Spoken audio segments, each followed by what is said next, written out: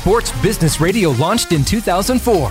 Brian Berger has interviewed the biggest names in sports and business. Let's step into the Sports Business Radio vault and look back on some of our favorite conversations. This week, we look back on some of our favorite NFL conversations. Michael Vick, a 13-year NFL quarterback and 4-time Pro Bowler. Eddie George, Heisman winner, 4-time Pro Bowler and 9-year NFL running back. And Malcolm Jenkins, a 2-time Super Bowl champion and 3-time Pro Bowl safety. Now, enter the Sports Business Radio vault. Here's Brian's interview with Michael Vick from June 2018. I've wanted to have this week's guest join me on Sports Business Radio for several years now. He's authoring one of the great comeback stories we've seen in recent sports history. Former NFL quarterback Michael Vick starred at Virginia Tech, was the number 1 pick in the 2001 NFL draft by the Atlanta Falcons, became the most exciting player in the NFL, and had endorsement deals with Nike and other blue chip companies that brought him $25 million per year, making him one of the highest paid athletes in sports. Vick was on top of the world, but then he lost it all, including his freedom. He went to prison in 2007 for his role in the Bad News Kennels dogfighting investigation. The NFL suspended him indefinitely without pay for violating its player conduct policy. Vick spent 554 nights in prison. When he got out of prison, he was a changed man. He was given a second chance by NFL Commissioner Roger Goodell and went on to play for the Philadelphia Eagles, New York Jets, and Pittsburgh Steelers before retiring from the league in 2017. He made promises to save the lives of more animals than he hurt when he got out of prison. He's kept his promise by working with organizations like the Humane Society, and he's even impacted a federal law that makes it a crime to attend an organized animal fight. Vick has found success as an NFL analyst for Fox Sports, where he's part of the network's pregame coverage every NFL Sunday. I met Michael Vick in person on May 22 at the Sports PR Summit in New York City. He participated in a featured conversation at our event with Rick Bucher, and our attendees found him to be honest, reflective, and insightful. I asked him to join me on Sports Business Radio to discuss his career, what he's learned from his mistakes, and how he's made the most of his second chance. Without further ado, here's my conversation with Michael Vick. My guest is Michael Vick. He's former NFL quarterback. He played 13 seasons for the Atlanta Falcons, Philadelphia Eagles, New York Jets, and Pittsburgh Steelers, 4-time Pro Bowler. He holds the record for most career rushing yards by an NFL quarterback and most rushing yards by a quarterback in a season. He's currently an NFL analyst for Fox Sports. He's also heavily involved with the American Flag Football League and Alliance of American Football. He's developed his own line of clothing, V7 Clothing. It's available at v7clothing.com, and he's soon going to be relaunching the Team Vick Foundation. Follow him on Twitter at Michael Vick and on Instagram at Mike Vick. Mike, thanks so much for joining me on Sports Business Radio. How are you? I'm doing great, man. Thanks for having me. Thank you so much for participating at the Sports PR Summit, May 22nd at the Players Tribune. I got to tell you, I think I told you when you walked off stage, you're someone I had wanted at our event for a long time, and you know, your candor, your honesty, your ability to reflect on your past mistakes was so compelling with our room of executives from across the sports world. How did you come to the decision to own your past instead of trying to make excuses for past mistakes? Well, I think in my case, it was something that I lived out. Going through most of the things that I went through. When you're going through that moment, you don't pay attention to what it's going to be like. When it's all said and done. The only thing you think about is living in the now and trying to, find a way to make it all right. So, it's not all about making amends. It's about, becoming, being at peace with yourself. I've learned to accept it. I learned to deal with it, learned to talk about it. And I think, more importantly, just being able to give insight, on my life and the right things that I did, the wrong things that I did, and things that could have been done better. Just try to, put it all in perspective so the next person who, read my book or, follow my story or Google me, have more insight and see the progression, over the years.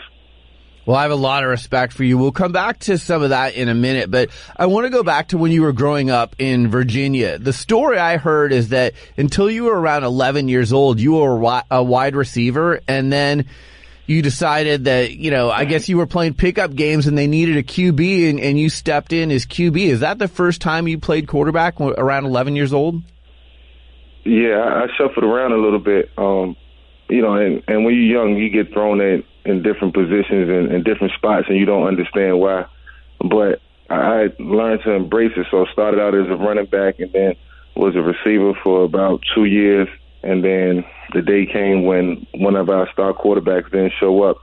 And like I said, at the summit, I looked around and didn't see anybody else who could take on that responsibility. So I put my hand up, and not knowing that it would be a lifelong journey, in my sports career, playing a position and having to learn it. It was all about fun, just having fun at the time and figuring out what the position was all about. But as I grew older, I just continued to get better and better each and every year. And once I got to high school, I had a quarterback battle, won that quarterback battle as a freshman, and, the rest was history. So you chose to go to Virginia Tech for college. Obviously, you had a really amazing high school career, so you were pretty heavily recruited. But, a few things about going to Virginia Tech. Correct me if I'm wrong, but I think you were the first person at that point that received a scholarship to go to college in your family, right? Yeah, absolutely. My uncle had got a scholarship, partial scholarship to Elon University in 1982, and eventually he ended up leaving school because our family was struggling and he had to come home and work and help the family out.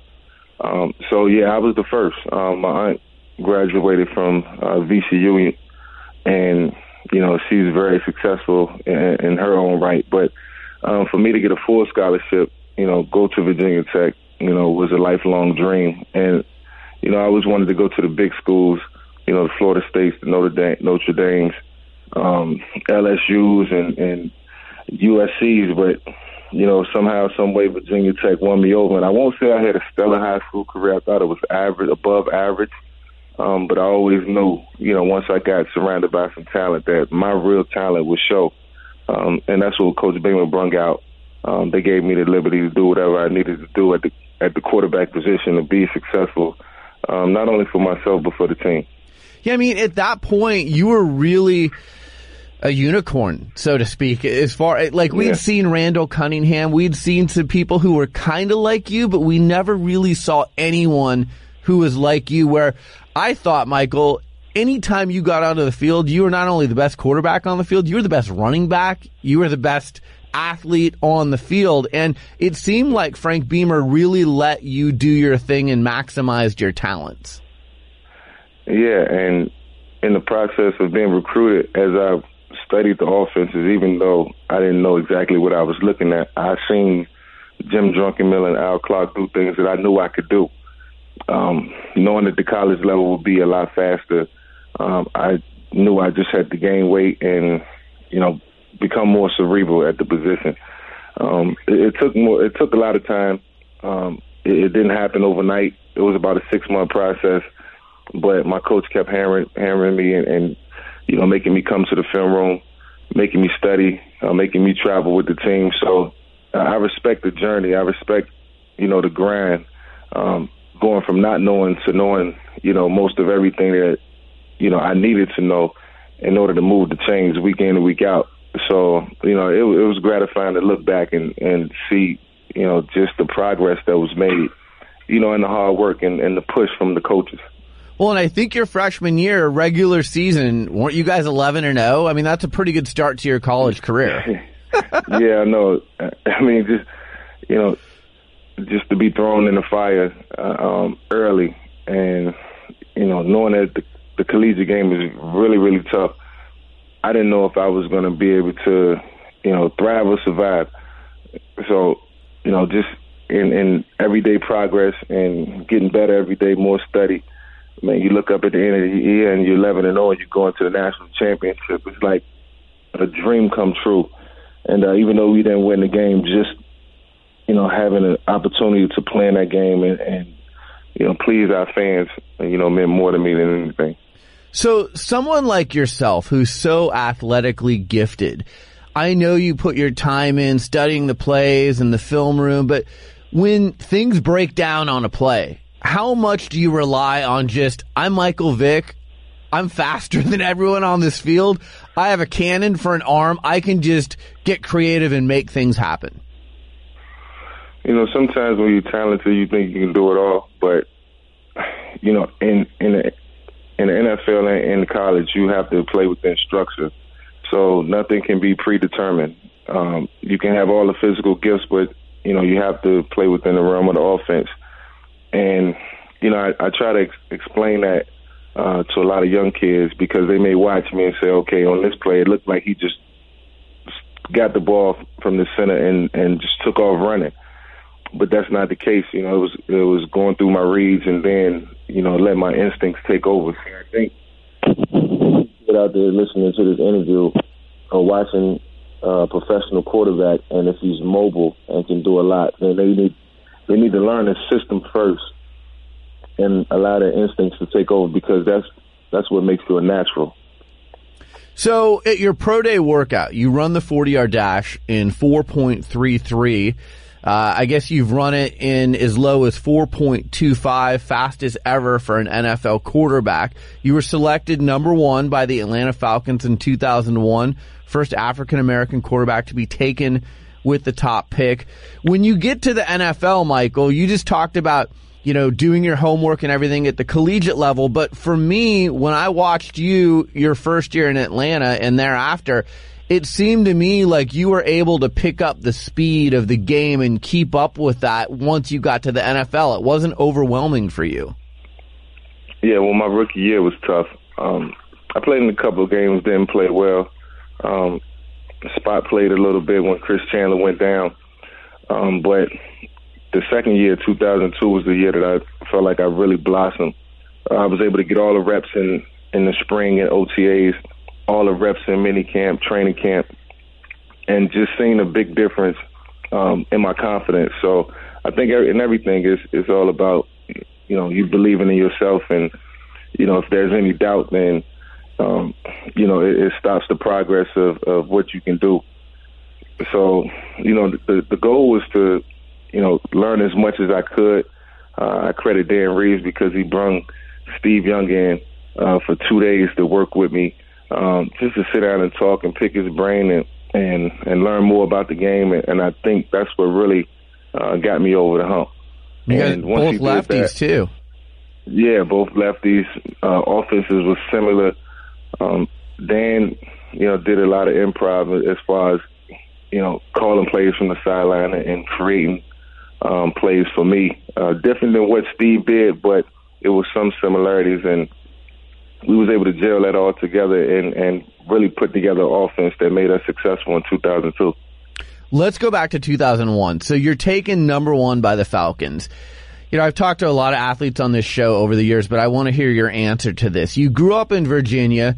You didn't come from a wealthy family, but now you're the number 1 pick and you come into millions of dollars, 6 years, $62 million contract. When you come into that kind of money after not having it, how do you handle that? Because it's not easy for a lot of people. Yeah, well, it's hard to explain, too, because everybody just don't wake up and sign a contract for, 5 years and whatever obtain millions it may be. I think it's all about learning. Like, I knew nothing about taxes. I knew nothing about investing. I knew nothing about having a financial advisor. And those are things that we don't come up learning about. They don't teach us that in school. We spend more time, taking, quizzes and being drilled on things that, we might not be ready for. And it all depends on the path you take and what profession you try to pursue. In my case, it was football, and it consisted of having tons of money, really, really fast, and just getting it abruptly like that. I didn't blow a lot of money. I was really smart as far as, thinking long term and not wanting to overdo it. The minute I signed my first contract and once me and my family went through the numbers, I instantly knew that a second contract was going to be needed for longevity, to live the way that I wanted to live for, the remaining of my life. And, just knowing that, the duration is what's most important. I really buckled down and tried to learn as much as I could. But, it's unfortunate that we don't. I think the NFL does a great job of providing seminars and workshops for guys who don't have the knowledge about, money and how to spend it and how to save it. They really give you a guideline that you can follow that can help you, in the process. So, yeah, they do their rookie orientation, but I guess it sounds like your advice to some young athletes who come into money is kind of what you said at Sports PR Summit. Surround yourself with a team of people who are the experts and who can help you in those areas where you may need some help, right? Yeah, you got to surround yourself with the right people, people who know way more than you, and that don't necessarily make you incompetent. It's a learning process. It's actually better for you and your understanding. When you surround yourself with smart people, you become smarter as well. And you don't have to always get the credit for everything. They have, certain abilities and capabilities to do things that make them great in their own right. And, it comes around full circle. So, that's the most important thing. And it's hard because you have to build trust in people. And, if you can build that trust, find 2 or 3, people in your life that, you can call on anytime. You can ask a question without feeling like you sounding dumb or you just don't know. You put your pride to the side. Then that's growth. That's how you make it. In any profession, I think. No, I totally agree. But the hard thing is trying to figure out who you can trust. Like I see a lot of athletes who gravitate towards family members to help them with things because they can trust them, but then those family members may not have the education or skills in a certain area like accounting or tax law or things like that. So that's the tough thing. Yeah, and you're probably looking at 10%, of the athletes who go pro, who, come from families and backgrounds who have that knowledge. And it's not to use it as an excuse. It's just the way the world is, and it's just, what some people are born into. But, I think that's, what makes this world so great. You have people in place who really care. And listen, it's not for you to know everything because you'll never know it all. The minute you start to think that you know it all is the minute that, things will, take a turn for the worse. So, I think you always got to approach it with the open mind and not always use family because sometimes that can be, some of the worst case scenarios. But, I think over time as you grow as a person, you learn more. I'm the type of guy, I look at my career and where I'm at now and saying if I could go back and be the person that I am now 10 years ago when I first got in the league, then you will have to look out because I was, it was the sky would be the limit.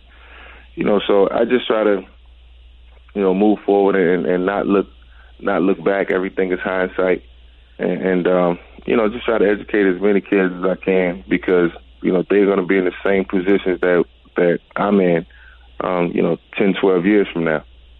No, but I wonder, and you kind of talked about this at the event, if you didn't go through what you've gone through, you spent 554 nights in prison, and you've gone through some things that I think have made you a better person. And again, I commend you, Michael, because you have made the most of your second chance. You've been candid, you've been honest, you've helped people since you've gotten out of prison. But when you were in prison that first night, I mean, here's a guy, you were on top of the world in the NFL, you had endorsement deals with Nike. When you were in prison night one and you're laying in bed, What's going through your mind?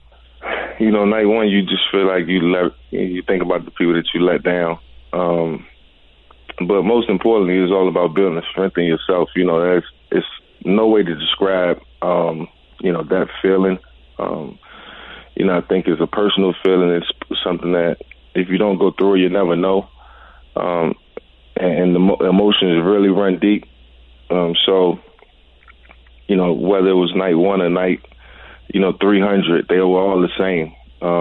It's just that, when I was 10 months in, I was just a stronger person.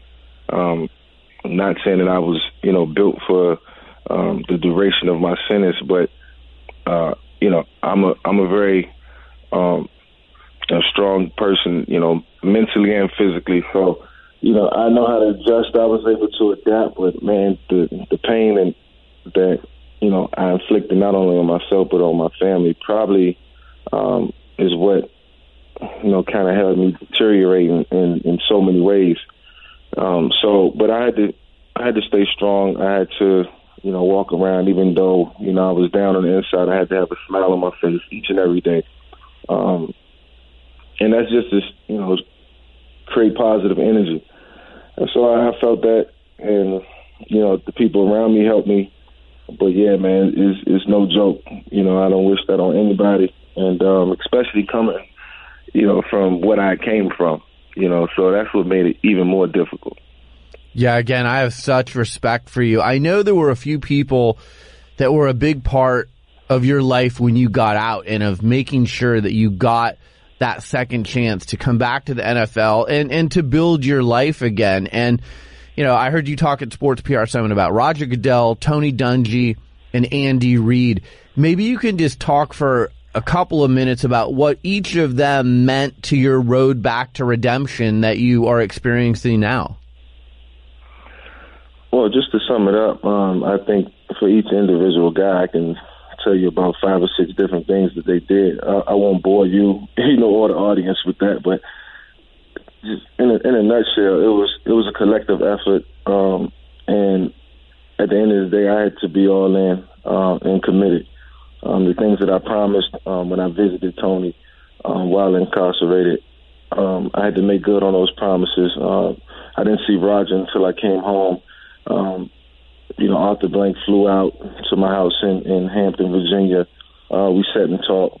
My agent, Joe Siegel, he was there just playing point guard, trying to, round everybody and get everybody together, just so we can all be on the same page. And, they all told me, you got one shot, and that's it, sticking our neck out for you. Don't let us down. And there still were some situations that happened where, it wasn't all good, and they still stuck by me through it all.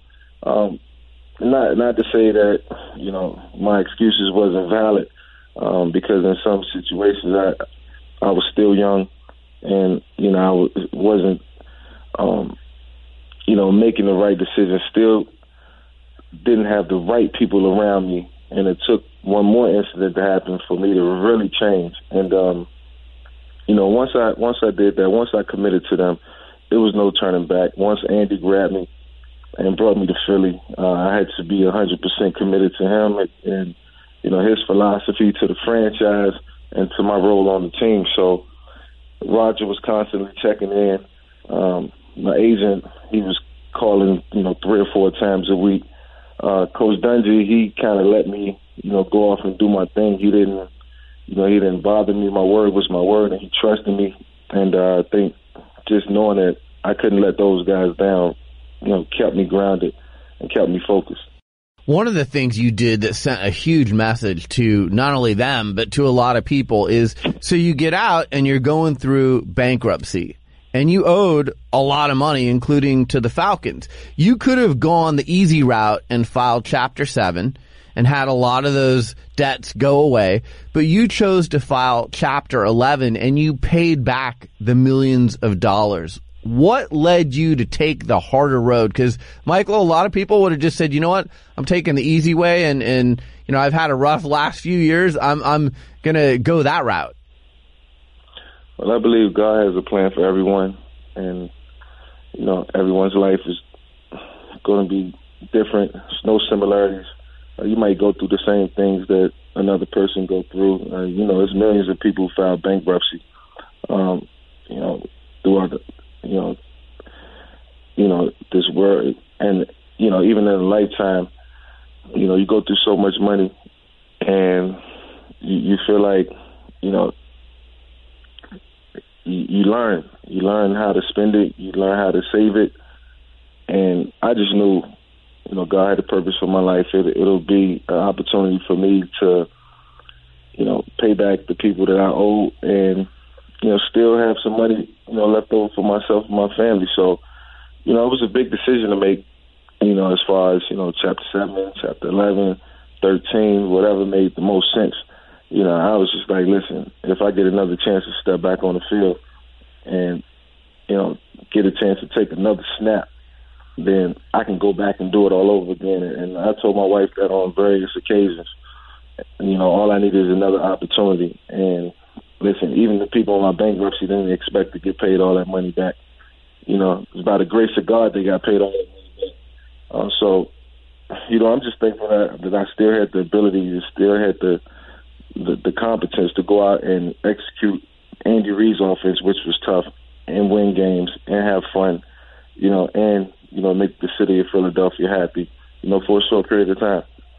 It seemed like you always had fun when you were on the field at Virginia Tech and with the Atlanta Falcons, but I'd be lying if I said when I watched you play with Philadelphia, you seemed to have a joy that maybe was at a different level. Did you appreciate playing in the NFL and just being back on a football field in a different way post-prison than you did before?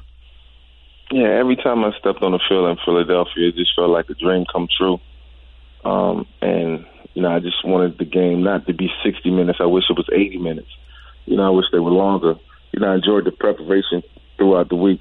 Being with my teammates, spending more time with them, getting to know them, not necessarily hanging out with my boys and my friends all the time, spending time with the guys who sacrifice just as much as me.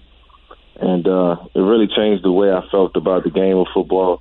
I think those experiences now, will have a long, everlasting impact on the way I feel about the game of football and the people who I was around at the time. And, my love for the game grew stronger, and that's why, being an analyst is extremely gratifying. It's important.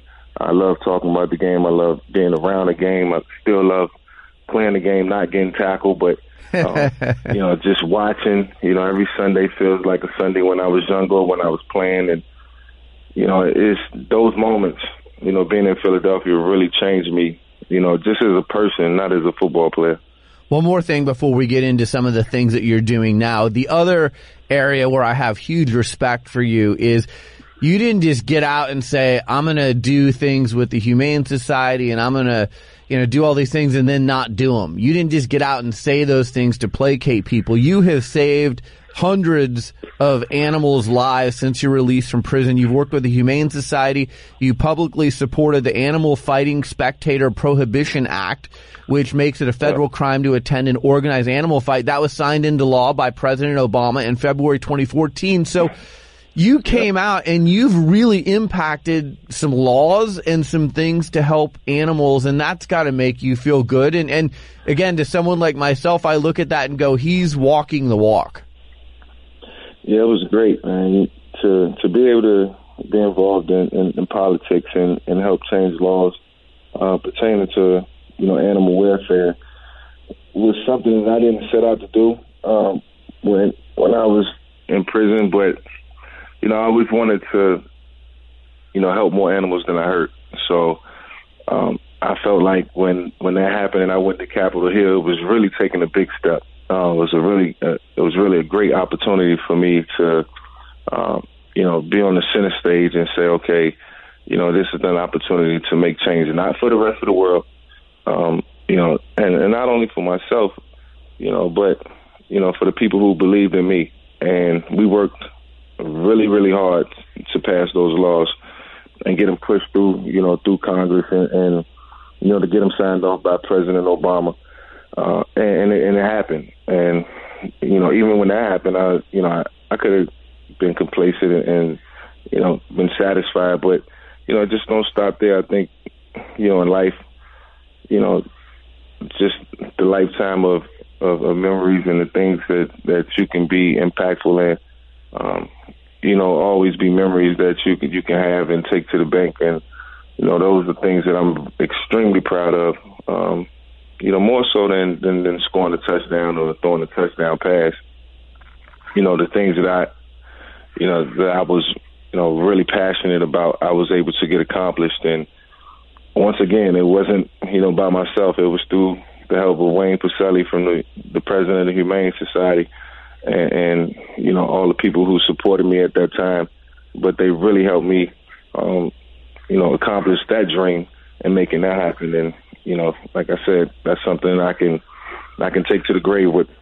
No, it's amazing, and you should be very, very proud of that. So on June 12th, 2017, you retired as an Atlanta Falcon. You now are doing a number of things. One is, as you mentioned a few minutes ago, you're working with Fox Sports as an NFL analyst. You're actually working with one of my close friends, Colin Cowherd, who I've known for a long time. He's a funny dude, isn't he? Yes, he is. Very smart, funny dude, too. Yeah, very smart. And he seems to really like you, too. So that's great. But, you said at our event, and it's true, you've got all this knowledge bottled up inside of you. It's great that you're able to share it with an audience now.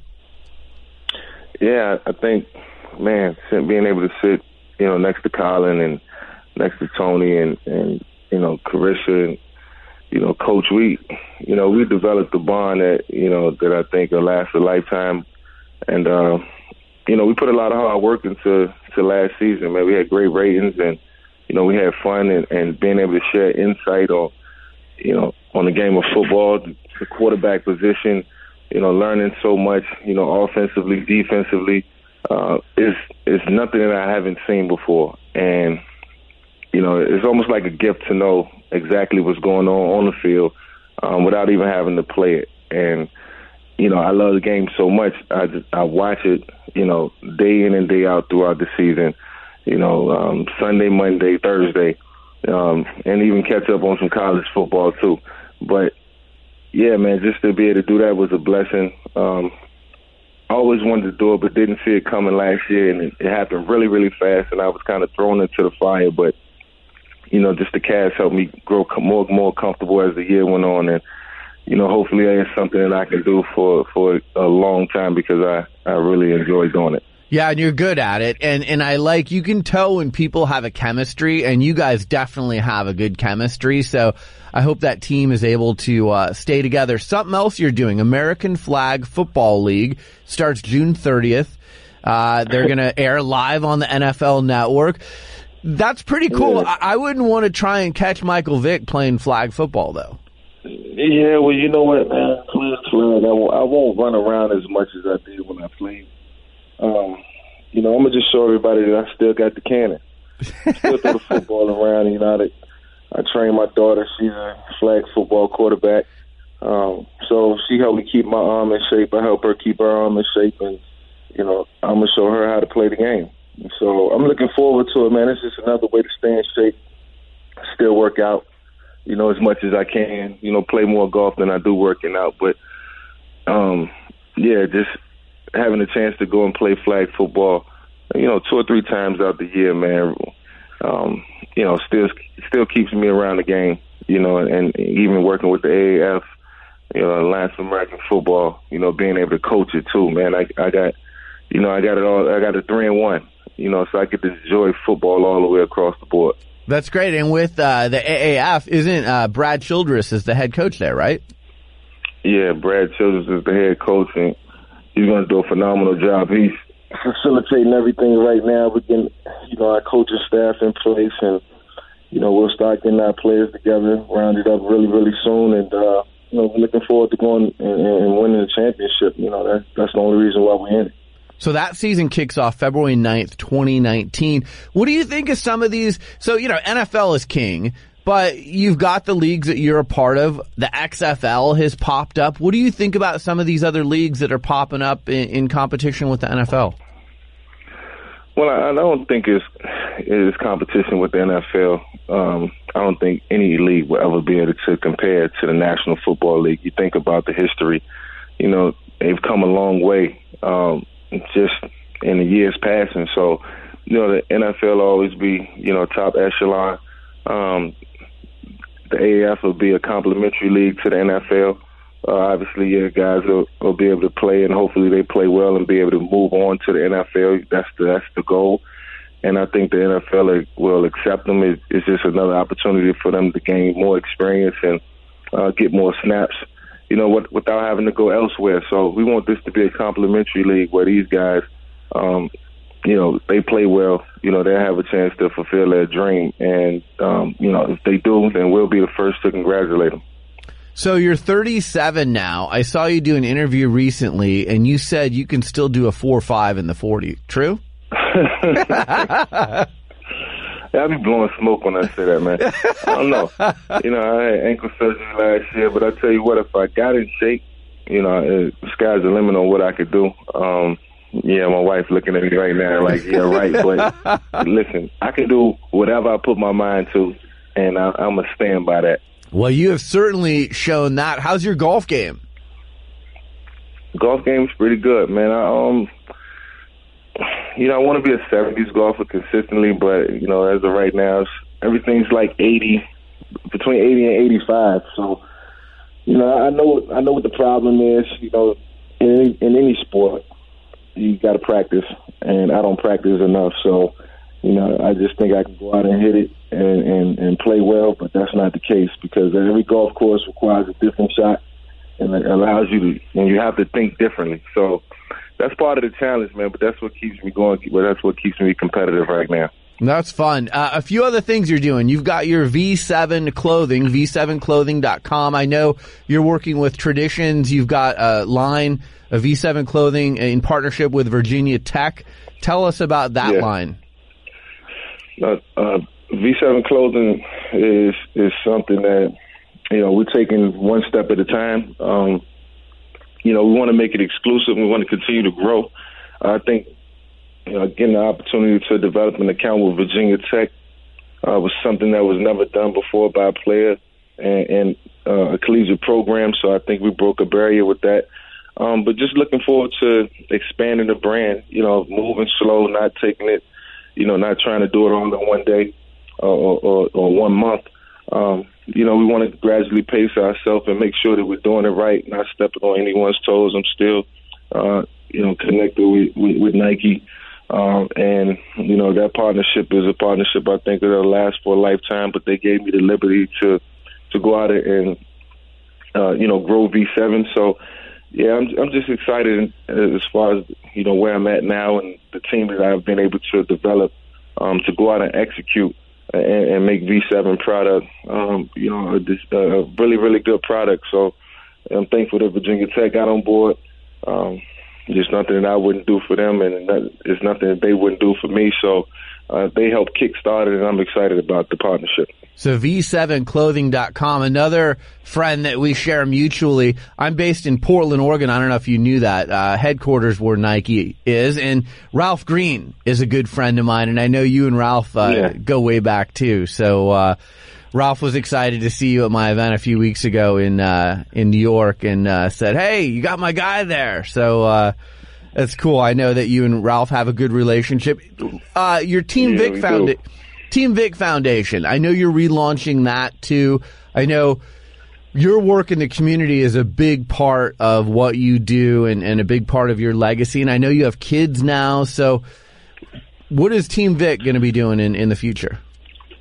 Well, the same thing that I've been doing the last 3 or 4 years without the foundation being established. We had the Team Vic Foundation, and we did some minor community events and made some minor donations back then, but I'm really looking forward to taking Team Vic Foundation to the next level, and primarily, not only working all across the world, but in Virginia, where my hometown, where I'm from, Atlanta, where I got roots, and Philadelphia, where I got roots, and and working in cities where we feel like we can have a major impact just on helping, not only young kids, but people in general, dream their dream, get opportunities that they thought they would never have. And, we're going to work tirelessly to try to, get as many people involved, as many donations as we can, give out as much money as we can, and help make an impact in the community. And,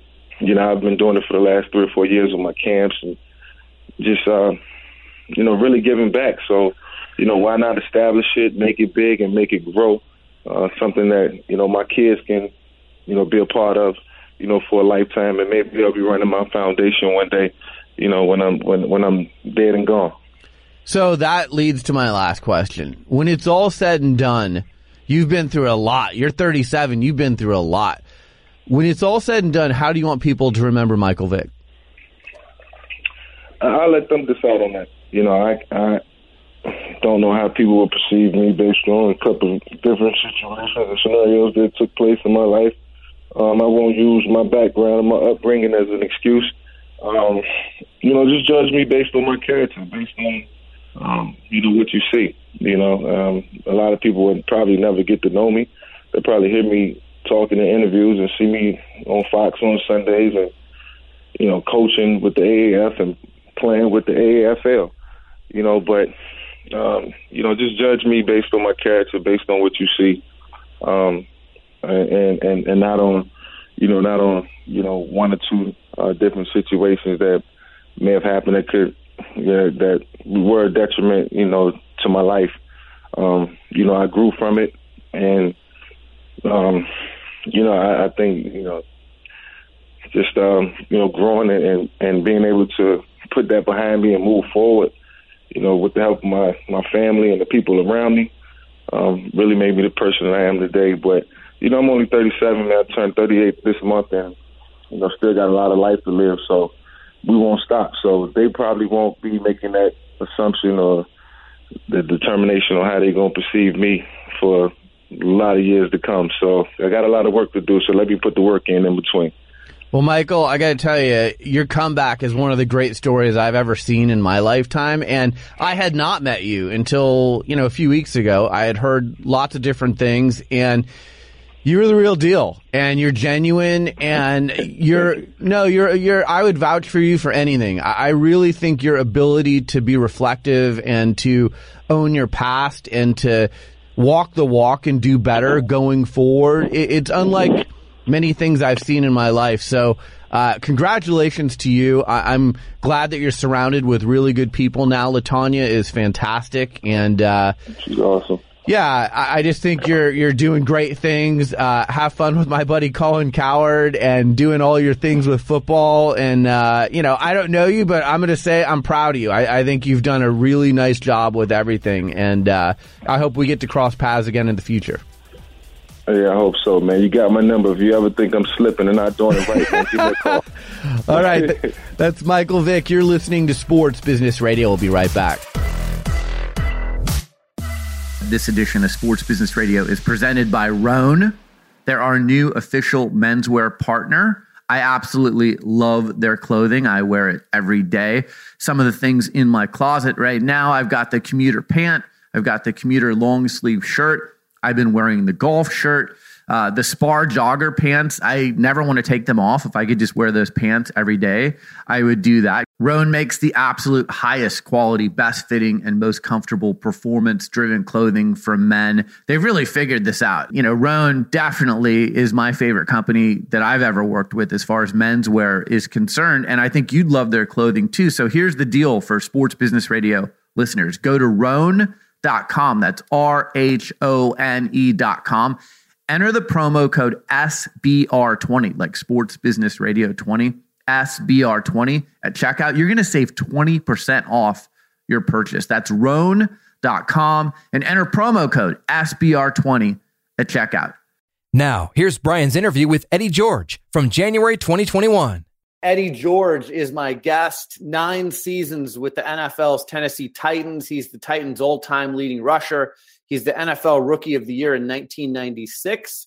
1995, Heisman Trophy winner at Ohio State.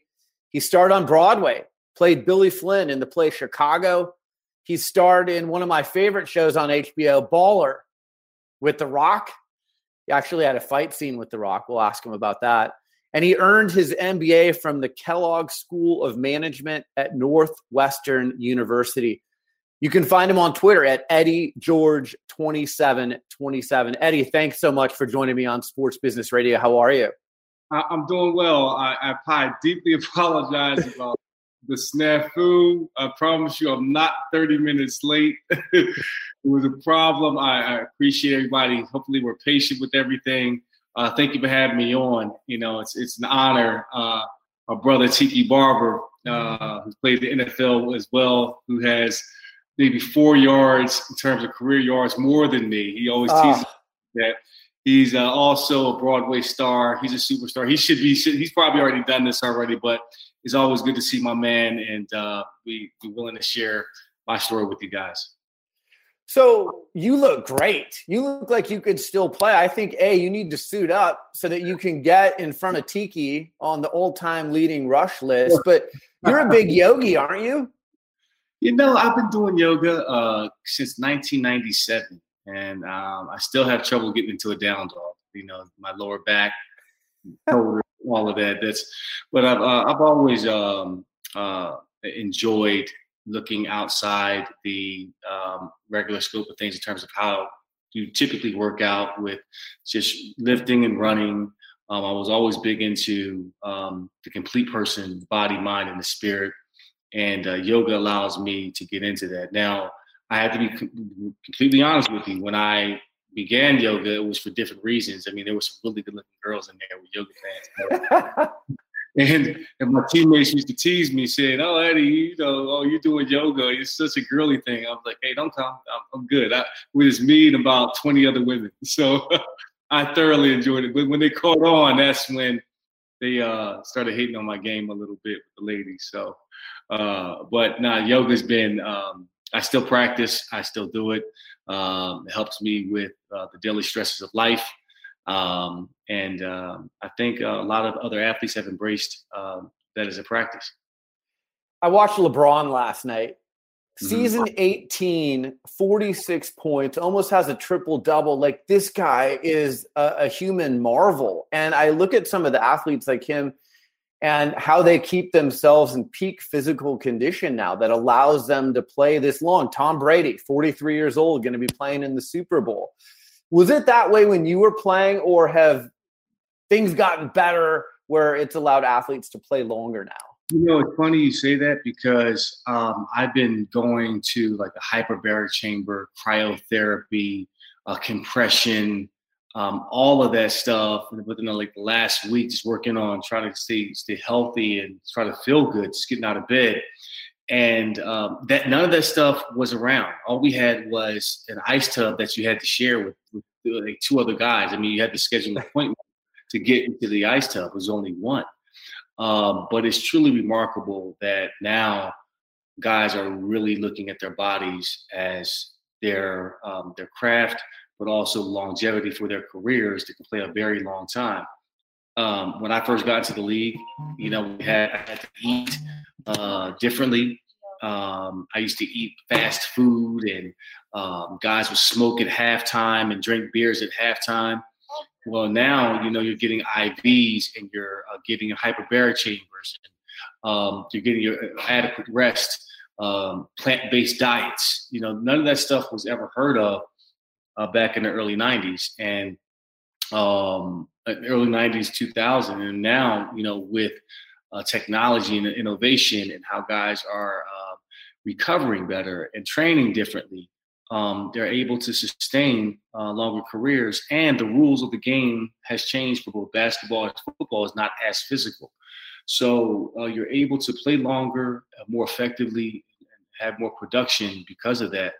But it is remarkable that LeBron and Tom Brady and a lot of athletes are having longer, successful careers at the top of their game.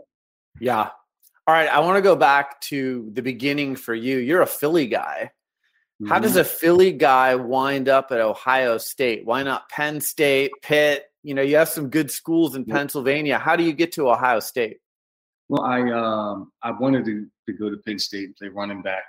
But long story short, I wasn't a very good student in high school. My mom sent me to Fort Q Military Academy in Virginia my junior year, and I went there for 2 years, my high school year and a postgraduate year, and I've done enough there, obviously, to get attention from Ohio State.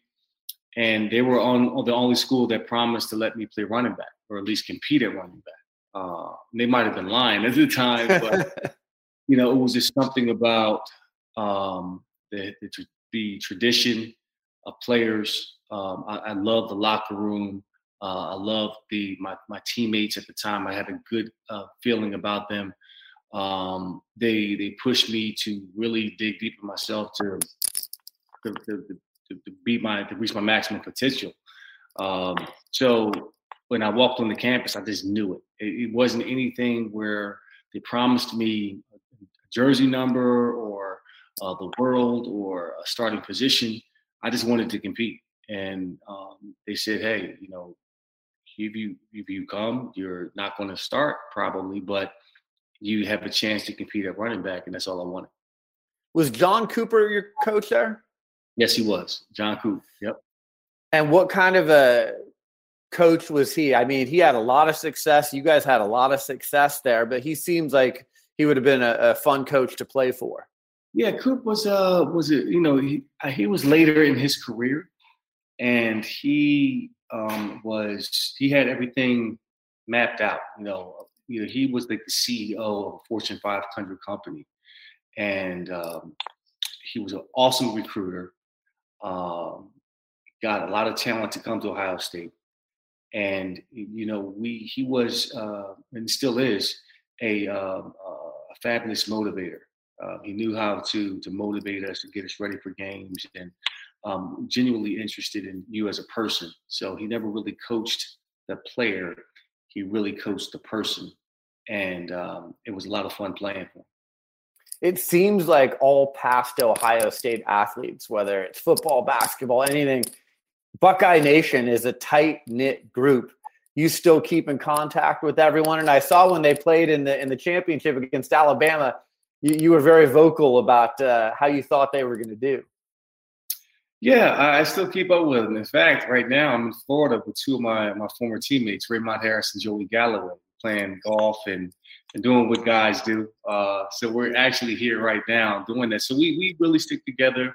The guys I played with, the guys that were before me and certainly after me, we try to keep a network going and try to be bridge builders, if you will, to show them some of the pitfalls, the mistakes that we might have made, the successes that we've had, just a blueprint on to be successful during your playing days and certainly after your playing days, because what you buy into is that once you're a Buckeye for life. And there's a responsibility to pass that torch on to the next generation. How's your golf game there in Florida? It's terrible. Why? Come on. What do you need to work on? Everything? You're like me, or? What I need to work on? Maybe I should just work on throwing these clubs out the door. Garbage. No, but I'm working on everything: putting, chipping, my swing with my irons. Right now, focusing on shallowing my club versus coming over the top like slamming the ball. So I'm trying to shallow it, and it's a very daunting and hard sport to take on later in life. But I really never played golf during my playing days. It's something I picked up relatively recent, the last few years, and you have a new appreciation for the sport, have a new appreciation for Tiger Woods and all of the championships that he has won. It's hard to win one, let alone 15, 16, or however many he's won so far. So it is a gentleman's game. It's a wonderful game, and something that I can play hopefully until I'm about 127 years old. That would be awesome. So, all right, let's go back to 1995, Heisman Trophy ceremony. You and Tommy Frazier from Nebraska are the two favorites for the Heisman, one of the closest Heisman votes ever. When you're in that room and you've got to speak in front of everyone, and you see the past Heisman Trophy winners, who were you most excited to see in the room, and how nerve-wracking was that? It was very nerve-wracking, but it was also an accomplishment to get in the room. One is an accomplishment. Yes. Think about it. You failed to mention that Danny Wuerffel was also in the room, who was the next year's Heisman winner, 96. And Darnell Autry from Northwestern, and Troy Davis, who rushed for 2,000 yards back-to-back at Iowa State. So it was some really good football players in that room that night. And not to mention Tony Dorsett, who was a great running back for University of Pittsburgh. He played at Dallas so many years, and I grew up watching him. Earl Campbell, Mike Rozier, Archie Griffin, Marcus Allen, Tim Brown. I mean, the list goes on and on. And this was at the Downtown Athletic Club, the old DAC, where they had a room, a banquet room, with all of the portraits, painted portraits of each Heisman winner that was backlit on the walls, on the oak walls. And when you walked in the room, you got a sense like, ooh, this is different. This is special. And so it was really an overwhelming, intimidating environment for me, but one that I'll never forget for the rest of my life. Was there someone in that room that you really wanted to meet that night? You mentioned Tony Dorsett, Earl Campbell, some of these guys that came before you, Mike Rozier. Is there someone who you really wanted to say hello to that night? Well, you know, it's such a different, when you're up for the Heisman and you're in the room and you're a candidate, you're not necessarily focused on meeting someone. You're in essence like, I hope I win the damn thing. Yeah. It's like going on stage, or you're going before the world, and you're not really thinking about, who's in the room that I can meet, because the pressure is there to win it, and you're on pins and needles. There's a lot of anticipation that you have to manage. So I really wasn't thinking about that. But after I won the award, I was like, well, who's in the room? I was like, once I was able to breathe a little bit. How did winning the Heisman change your life? Oh, it changed my life for the better. Obviously, I think it's you're never forgotten. You're always remembered. Your legacy is forever cemented. It gets better with time. You really appreciate all the doors, the opportunities, the people that you have an opportunity to meet in your life walk as a Heisman Trophy winner. You're in an elite group of men that share the same award as you. So it's changed my life for a lot of great reasons, because I can do things now and go places that people always know that I won the Heisman. I'm forever linked to that for the rest of my life. I want to get your thoughts on the state of college football right now, specifically this last year. We're in a pandemic. There were a lot of people that thought maybe we shouldn't be playing football. There were a lot of teams that got COVID, and some of the players were okay, and some had complications of having COVID. But I thought, and a lot of other people have thought, if there was ever a year where the college athlete was turned into an essential worker in order to keep the money from the TV contracts and, the millions of dollars that are related to college sports, this was that year. What did you think about playing this season? And I'm sure even dating back to when you played, there's been talk of college athletes being paid and getting what you're worth while the sport is making lots and lots of money. What are your thoughts on all of that?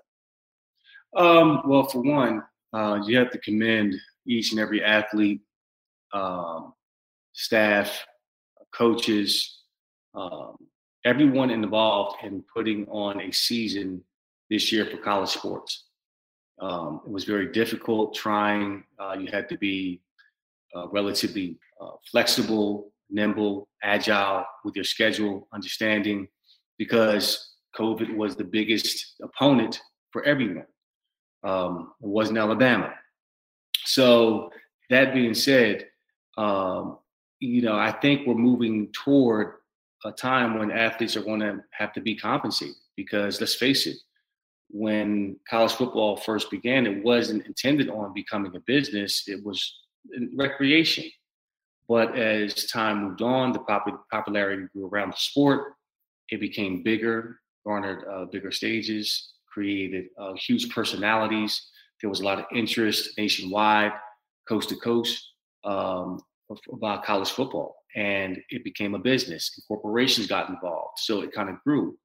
But what didn't grow along with that was the athlete, the appeal for the athlete, and the care for the athlete. It was looked upon that, hey, your education is the compensation for you to play football or basketball, whatever it is. But along those lines, this became $1 billion business over time. And again, the athlete was still ignored and not included in that. The athletes drive revenue. We know that in college sports, there's a 4-year window, and then your turnover, your throughput, and you're out, and it's another level. But I think there's enough room. There's certainly some smart people out there that can figure out a way where athletes can be compensated. It may not be in terms of a paycheck as an employee, but they have to be allowed to make money on their likeness, or be able to sell things or with their name on it. And they've been doing it when I was playing, before I was playing, certainly after. So why not bring it to the forefront, realize it is what it is, build a business model around it that appeases everyone, and go in that regard. So, we're at that place now where athletes are no longer in the dark about how much these universities are making on their backs. And I think it's apparent that, hey, they need to be allowed to do something. And, it's a shame that the NCAA they have an opportunity to say, how can we make this work, instead of saying, hey, we're still going to live by the rules from 1950, that education is the compensation and they should be grateful and thankful. And they're making billions of dollars on these athletes' back with TV contracts, added games, the playoffs. And if the playoffs expand to more teams, guess what? That means more money. So there has to be a way you compensate these kids, because the coaches are taking advantage of it with $1 million contracts. They're getting paid $8, $9, $10 million a year to coach. These kids, barely have enough money to pay their rent on time. So, something needs to be done. I completely agree with you. As far as the college football playoff goes, are you happy with how it is now? Do you think it needs to expand? If I put you in charge of that, how does that need to look?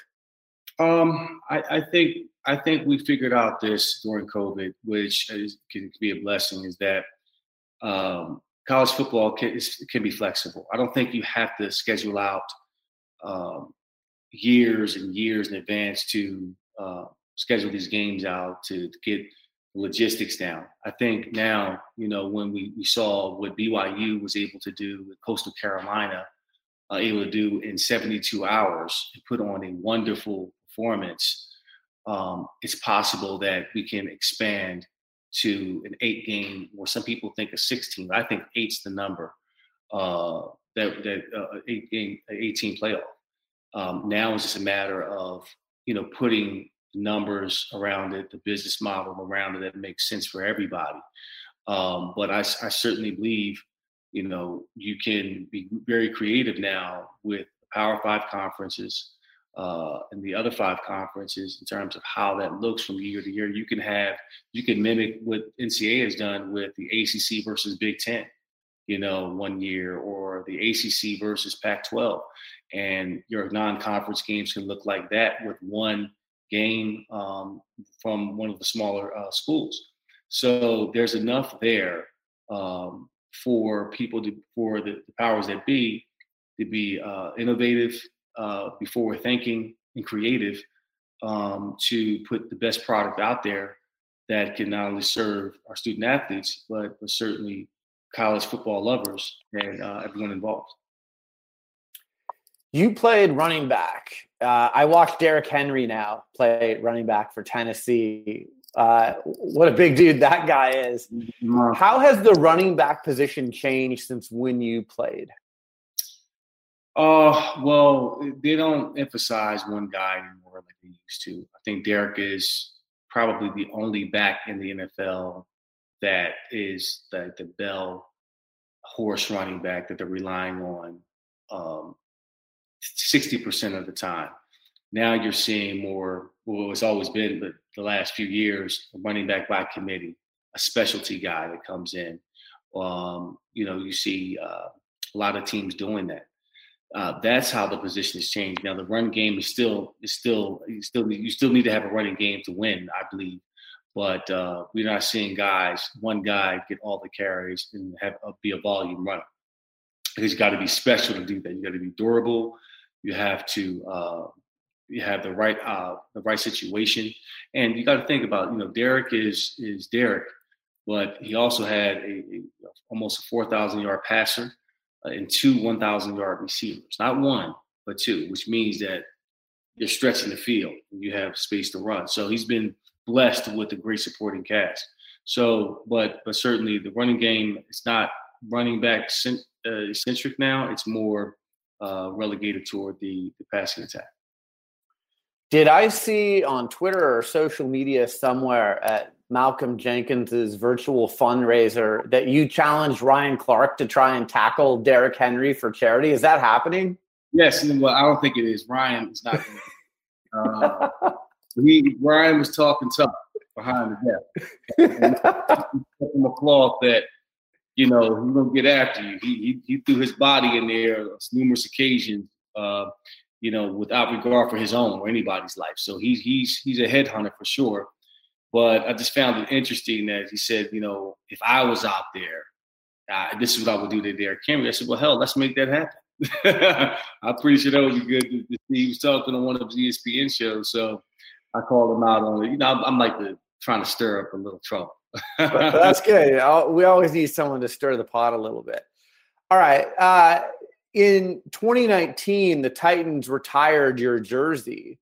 Mm-hmm. They retired Steve McNair's the same time, I think, the late Steve McNair. You guys were teammates. What was it like to have your jersey retired by the Titans? That was unexpected. I typically, by their rules, you don't get your jersey retired unless you go into the Pro Football Hall of Fame. I guess Amy Adams Strunk, the owner for the Titans, felt the need to bring closure to that era and pay homage to it. Her father, Bud Adams, drafted us, and we were the pioneers to bring NFL football to Middle Tennessee, the Middle Tennessee area, and be successful in our first few years. And she wanted to show us some love in that regard, and that felt amazing to have my jersey, that number never being worn by anyone. It's never been worn by no one but me in that uniform and that organization. And Steve as well. So it feels good to be recognized in such a way. I love that team with the two of you. The late Steve McNair, what was it like playing with him? And for maybe some of the younger fans who didn't get to see him play, what type of a player was he? Oh, wow. Well, Steve was in college. I was a big fan of Steve. He's a year ahead of me. He was up for the Heisman. He was throwing for 1 billion yards at Alcorn. You turn on the film, and it looks like he's in the backyard playing with little kids. Plays lasting a minute and a half. With Steve back there, right? Looting defenders, and he could run if he wants to. He can take his time. He can check the time on his watch. And then throw the football, throw it 60 yards downfield. It was amazing to watch this guy. So to play with him was an honor. And Steve, with all the Eric McNair stuff, it was a process for him to reach that level during his career. Because when I got there, he was still trying to come under center because everything for him was in the shotgun. And he was getting the ball out fast and throwing it to athletes. Well, now you're in a run-controlled offense. and he has to hand the ball off and do off a play action. So he had to alter his game until he came up to speed with the pro game and became Air McNair. So he had to endure a lot of hardship, adversity, doubt. What people were saying about him, he was a bust. He wasn't a great quarterback. He can't throw, all this stuff, and that played on him. And he played with his heart on his sleeve. So Steve was an awesome man, and we miss him every day. Yeah, like you said, just he kind of, to me, was like a little bit like Patrick Mahomes before Patrick Mahomes. Like, just there was so much going on, and everything was in slow motion for him, and he just had a cannon for an arm. And I think he was bigger than Mahomes, but he was kind of like Mahomes before Mahomes. Yeah, I mean, he could elude defenders. He could throw it any type of way. In fact, Steve, I think, was a pretty damn good baseball player too. So, he developed into one hell of a quarterback. One that won an MVP and 3 Pro Bowls. And the numbers don't really reflect his greatness and what he meant to our team and our city and our community. So he's vastly underrated, and I think he should be in the NFL Hall of Fame at some point in time. Yeah, I would agree. All right, I want to discuss your post-football career. When I had you on Sports Business Radio before, I don't know if you remember that, but you told me about the 3 E's, and you said the 3 E's helped you with your transition to post-career.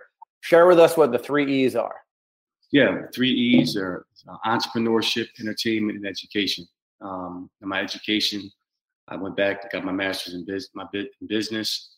Since then, I've been teaching, or I was teaching at the Ohio State University at the Fisher School of Business, the business of professional sports, delving into our life in totality, the people you come across, the contracts, the bad business deals, the things that you're going to experience off the field, and dealing with family members, girlfriends, divorce, child support, all the things that can drive an athlete to go broke, financially and spiritually speaking. Under the entrepreneurship umbrella, it's been my core business is my wealth management business. And it goes back to an experience I had as an athlete where my first financial advisor almost walked away with my entire signing bonus. So I wanted to get up into the business to enlighten young men, but also to set up the proper infrastructure they should have when it comes to wealth management. And entertainment, and this lends to my career. You talked about the Heisman and how it's opened up doors. Well, it doesn't open up to a regular life or a 9 to 5. It all opens up to a slew of things. I've done commercials. I've been on stage. I've been behind the camera, in front of the camera, and I've enjoyed telling stories. And in life, and no matter what profession that you're in or what you call yourself, you're always telling a story. Always telling a story. If you're a doctor, lawyer,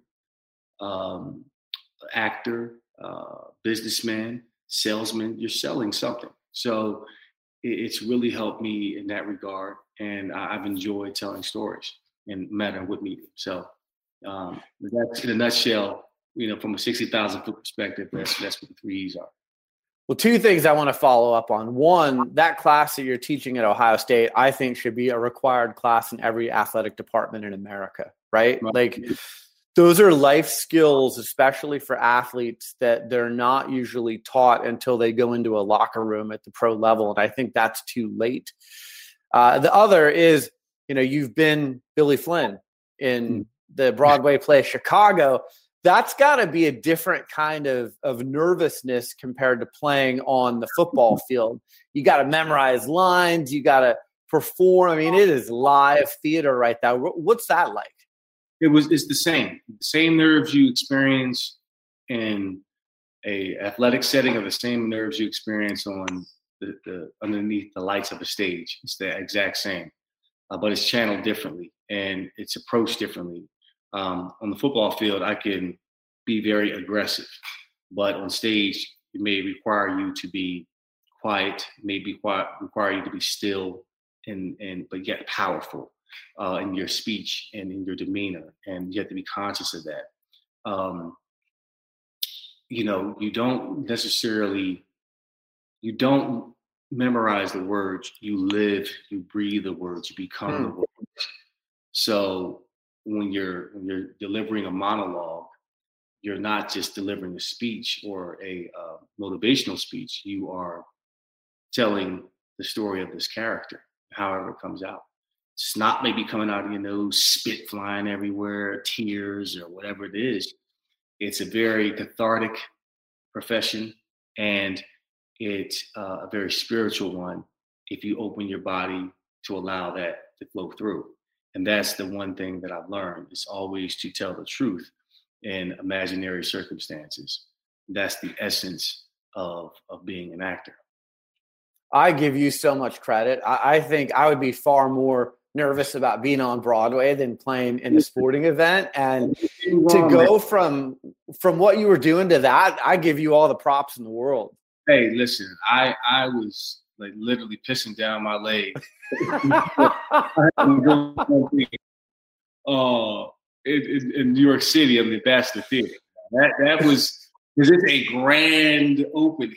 You have that's one of the greatest openings, I think, in all the plays, is Billy Flynn. It's the build-up and the dancers and the light, the bright light that comes in center stage. You come down the steps, and then you gotta drop those notes. Oh my God! You talk about nervous. My opening night, I'm backstage pacing like a panther. And I'm thinking, oh shit, what did I get myself into? I'm sorry if I curse, but I was like, oh my God, what did I get myself into here? Why am I up here? Like, I'm gonna go out here. What if I fall down the steps? Billy, it's supposed to be cool, but I've enjoyed it. I've enjoyed that process, and hopefully, when COVID opens back up and Broadway opens back up, I can do it again. So one of my favorite shows, I told you this before, on HBO, Ballers with The Rock.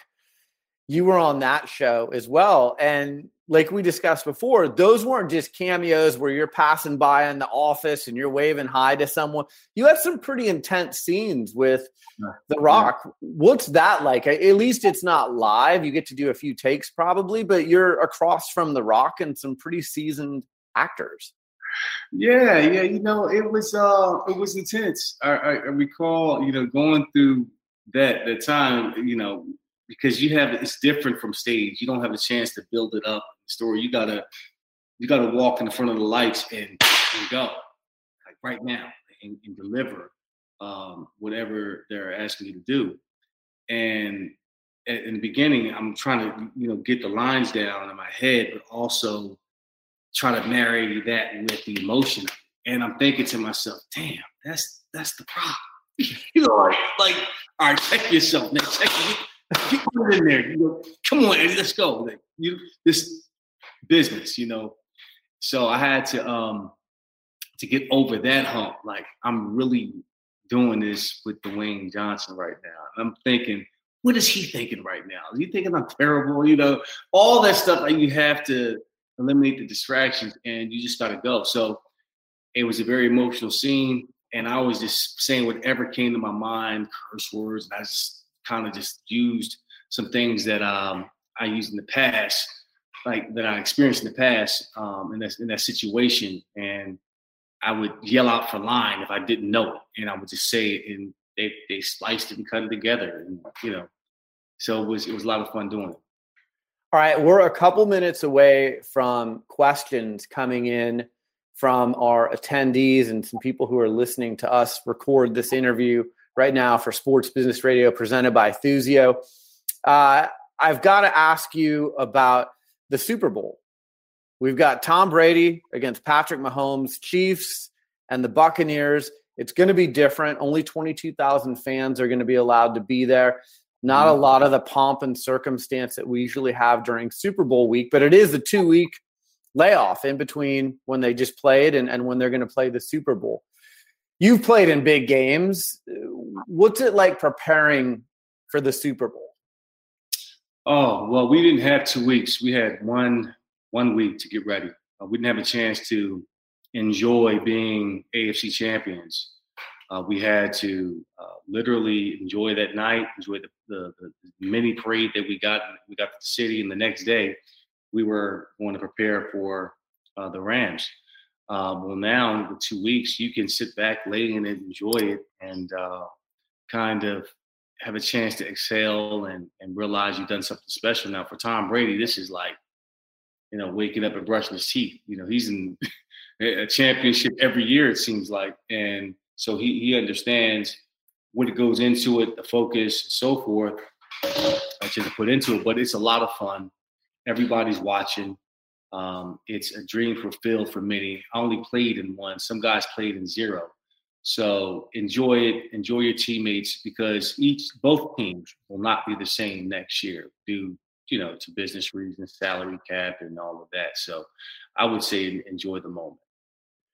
Super Bowl fits. Fashion has become such a big part of sports. I think you work with, is it Joanna Alba? Do you still work with her? Yeah, I still do. So, she's a designer to the stars like you. And what's your fashion style? And how much thought do you put into what I'm going to wear to an event like the Super Bowl or some of the parties? Yeah, I think I'm a classic. I have a classic yet with a hint of contemporary style, like kind of what's out now. I like to. These things change. Styles change. How clothes are fitting you, materials, colors. I know.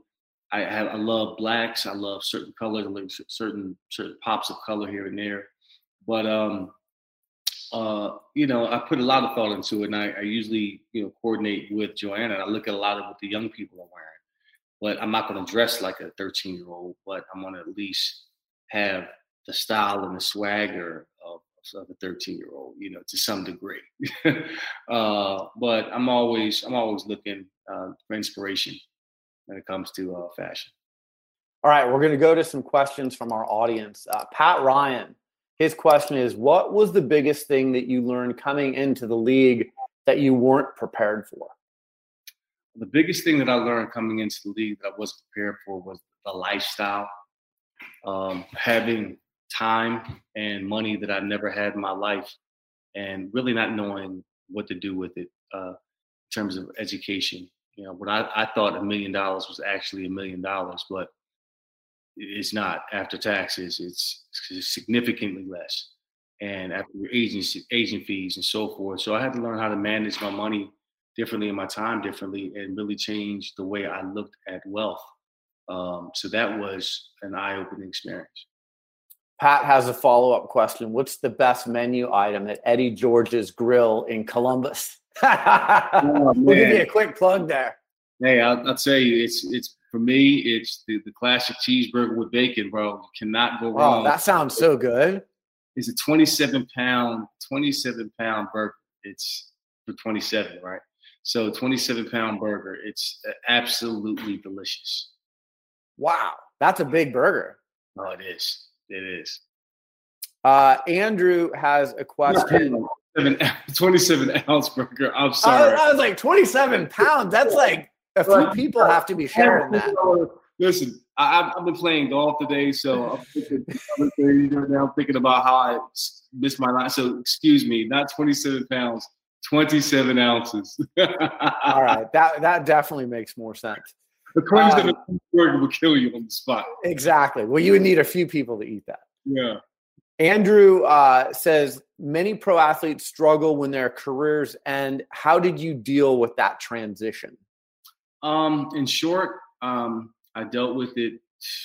It was very difficult. I sought out counseling. I still work with a counselor, and that's helped me find out that, hey, you have to divorce from being just the athlete. You have to find out who you are, and in that regard, I think a lot of people go through that. That what's next phase if they've been in the profession for a very long time. And I've been able to do that again through finding what my purpose in life is, being a bridge builder, pouring into others. And if I do that, you'll be amazed at how the next step for you opens up in terms of what your life purpose is. So that's what I would say, has helped me, was seeking out help, realizing I needed the help, and be willing to accept the help. I love that. And I think athletes are getting more and more comfortable with talking about mental health and going to therapy. And hey, you know what? We don't know it all. And sometimes we need some help from others. And here's what that looks like. And I think it empowers others to do the same. Yes. Yes, it does. Walter Farnham says, what is Eddie's most daunting task within professional sports? What is my most daunting task in professional? Yeah, I'm not sure exactly what that means, but maybe, is there something in sports that you feel that just really needs to be changed?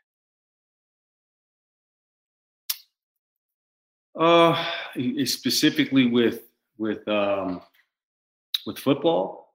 I mean, you can always improve on something. You can always think that, hey, guys need better contracts, they need guarantees. But I think you have to understand the business. Number one, you've got to understand what you're getting yourself into. You can't rely on an agent. You can't rely on a liaison or your business manager. You got to be a student of yourself. You got to study it, period. And that's just not the playbook, but the playbook of life. Look at, 30 for 30 group. Look at some of the guys that made those key mistakes by whatever that is, in social media, or beating up some woman, or being at the wrong place at the wrong time, making sure you're making the right decisions, knowing that you have a target on your back and people are always watching while you're playing and certain after you're playing. So you've got to understand that. And the more that you understand that, you understand how the business works, then you're able to adjust, adapt, and have a secondary plan once your playing days are done, so you can continue to be successful. Just a couple more questions. Ryan wants to know, Tiki Barber wanted us to remind you that he has 8 more rushing yards than you. With that said, who can flex the golden pipes on stage better, you or Tiki? Well, I've never heard Tiki sing, so I can't speak. Listen, I know I can hold a couple notes here and there. I'm not going to break, try to come up with a record. I know where my lane is. But hey, Tiki got pipes. I go for George Washington. In fact, Tiki would make a great Aaron Burr in Hamilton. And a perfect Hamilton. Perfect. If you ever seen Hamilton, Aaron Burr, he would be perfect for that role. Yeah, that's actually a really good point. Did you, when you became an actor on Broadway, did you have to take vocal lessons? Is that something that came naturally to you? I know aren't you married to someone who's a singer as well? Yeah, my wife is a singer in SWV. But I want to be clear that I didn't wake up one day and say, hey, let me go and do Broadway. I had to work my way up to that. So I was in Nashville taking acting lessons 10 years prior to me even jumping on the Broadway stage. So in a part of that process was singing lessons. And I took singing lessons to help with my speaking voice. And my acting coach always said, you have a voice, you can sing, you can play the role of Billy Flynn one day. And I'm like, woman, look, let's just get through this lesson. I'm not singing nowhere. And lo and behold, the opportunity came. It presented itself. I said, what the hell? Why not? It'll make a great story if I get it, if I don't. So I went forward and got it. And I built confidence in my singing voice. And that's not what I do. My wife, rolls her eyes like, how the hell did you get on Broadway? And I'm the singer. I'm the performer. You got it. So, but she's been very helpful in my development in that area. Oh, that's amazing. Good to have in-house assistants. Yeah. I wanted to take the opportunity to ask you about social justice initiatives in the NFL and just in the world in general. We've really seen more of that in the last year after the death of George Floyd, Breonna Taylor. But Is the NFL doing enough? Are we doing enough as a society? I think it's not for me to determine that. It's for everyone. This is not just a Black issue. This is a human issue. It's an equality issue across the board of different races. It just so happens that it happens to African Americans more often. That's where the spotlight is. And that was the whole purpose behind Black Lives Matter. Yes, all lives matter. But in this day and time, in this instance, what we're seeing is that the people that are protecting us are actually hurting us, and we are afraid of them. And I think you saw that the difference is, if you watched it in terms of how people were protesting and how they were treated in that regard versus what happened at the Capitol just a few weeks ago. And if you don't see that, then you really don't want to address the issue. So once you, as a person, and that's including you, to say, hey, this is not Eddie George's problem or his people's problem. This is our problem. How do we solve that? Then we're going down the right track and making real social change. And we can both say, here are our problems. This is the issue. What can we do about it? Not you or who's doing enough, but what can we do about it? And I know that people are saying, well, football players should just stick to playing football and this and that. Well, guess what? These football players have lives. They have families that are still there. We still experience things as athletes that the normal person doesn't. A lot of people look at me like, hey, he's not Black. He's an athlete. Well, no. I have an African-American experience. I went to schools where I was the only Black in the class, called the N-word on numerous occasions, punching kids in the mouth. I've experienced that. So I know what it feels like. So I say that it doesn't exist, or to act like that, hey, we can throw some money at it. That's BS. You really have to come together and understand both sides and say, okay, we understand each other. Now, how do we get to a level of equality? What does that look like? So, yeah, I mean, in the African-American community, there are definitely some other issues. There is, Black on Black crime like there is white on white crime, but we're talking about specifically the people that are to protect us, to protect and serve our needs as well. There's a difference in how that's being done, and that's clear and evident. With equality, doesn't that start in the home? I mean, I know that's how I feel. I'm a parent, and I feel like it's my responsibility to teach my daughter about equality and, be around people of all colors and races and sizes and genders. And I feel, I mean, I don't want to turn this into a political show here, but I do feel like if we're going to be better as a society, a lot of that starts in the home with us as parents teaching our kids about that. And a lot, you're right. A lot of that does start at home. And a lot of homes in terms of African Americans, the male is not there. The fathers aren't there. So they're either dead, in jail, or not around. So that structure of having a mother and a father there, teaching equality, whatever that is important. So I think the father figure is definitely needed in terms of those homes for kids that don't have a father, so they can be led down the right path, so they can understand that. And let's understand too, what you're teaching your child about equality in that conversation is quite different than what I'm teaching my kids, because our experiences are completely different. Right. And there's not a right or wrong to that, but it is what it is. So if you're having that conversation and being honest about it and saying, hey, there is a privilege here, and we understand that, how do we break the barriers to that and bring a light to it? Say, hey, here it is. How do we address it together? And really come and find a happy medium with that. I want to end on your experience at the Kellogg School of Management at Northwestern University, an excellent school. Again, you talked earlier. Yeah. What'd you say? Number one in the country, by the way. Yeah. So, I mean, So you talked earlier about being an entrepreneur. What are you focusing on right now as an entrepreneur? You talked about wealth management earlier. And then some of the things that you learned at the Kellogg School of Management that has stuck with you to this day. There was a course called Entrepreneurial Finance taught by Steven Rogers, who's now at Harvard. I went to Kellogg specifically for that class because I learned about him through the NFL when they had different educational modules at Harvard, Wharton, Kellogg, and I did the one at Harvard, and I said, okay, it was just a taste of getting my master's in business. It was like a 2-week deal. And I said, I want to go and get my master's. That inspired me to go get it.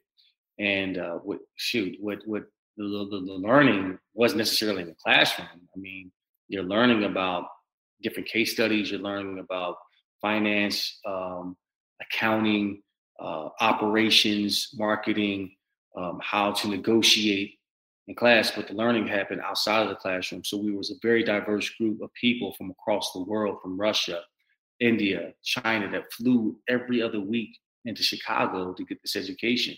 And that's where the learning happened. And it just really, for me, it was listening and speaking afterwards, but really listening to what they're saying and embracing that and growing from that perspective, from their own experiences. And from and what I'm doing now in wealth management is financial literacy. I think people don't understand how the basics of getting insurance, how insurance is much needed. And I'm tired of looking on social media at GoFundMe pages to bury their loved ones. And, it really bothers me with that. So, and that's something that I didn't really know growing up myself. So understanding like, hey, insurance is you have to have it, whether you rent it in terms of term insurance, or you buy it in terms of whole insurance, or you finance in terms of premium financing, and how you can build generational wealth through those platforms, among others. So that's kind of what I'm working on right now. Hi, it's Brian Berger here. In addition to hosting Sports Business Radio, I'm also the co-founder of the consulting firm Everything is on the Record. Since 2007, we've been working with CEOs, corporate spokespeople, pro sports team owners, athletic directors, elite athletes, and coaches to help them navigate the tricky media and social media landscape. My business partner is Rick Bucher of Fox Sports. As part of a new partnership with e-learning platform Open Sesame, we are now offering many of our teachings via on-demand courses available on video. Courses include presenting your best self in a video meeting, your personal brand is connected to your employer's brand, pause before you post, text, and email, and scrubbing your social media. To take any of our insightful video courses on demand, visit opensesame.com and type in the words "Everything is on the Record" in the search. That's opensesame.com. To learn more about how we can provide a customized training session for your organization, visit everythingisontherecord.com. That's everythingisontherecord.com. Now, here's Brian's interview with Malcolm Jenkins from May 2021. My guest is Malcolm Jenkins. He is a strong safety for the New Orleans Saints, a 2-time Super Bowl champion. He won a Super Bowl with the Saints. He's won a Super Bowl with the Philadelphia Eagles, 3-time Pro Bowler, one of the great leaders in the NFL over the past decade. He's a contributor to CNN. You can follow him on Twitter and Instagram at Malcolm Jenkins. Malcolm, thanks so much for joining me. How are you? I'm doing well. Thank you for having me. So I've been hosting this show for 17 years, and I got to tell you, I've interviewed a lot of athletes. I don't know that I've interviewed anyone who is on the ball like you are with everything that you're doing off the field, business, in the community. So I tip my hat to you for that. But let's start with, where did that come from? Well, I think the biggest thing for me is I watched my parents, teaching me lessons through action. I saw my dad really just give everything that he had to not only his 3 boys, but, the other children in the neighborhood. And I saw the kind of impact that had over time. And so that was a small investment by somebody with, way less resources than me, a very substantially smaller platform than me, but had life-changing impact on the people that he extended himself to. And so for me, I grew up with that lesson to understand that my success is not enough. It's not very beneficial to me or satisfying for me to make it to the top and be the only one there to celebrate. And so for me, I'm always looking for opportunities to not only advance myself, but create opportunities for others to leverage their skills, leverage their capital and opportunities. I just think that's an important cornerstone to all the work that I do. Yeah, we'll talk about some of your work specifically in a minute. But when you got into the NFL, was there a player or a few players who kind of took you under their wing and said, this is the right way to do it?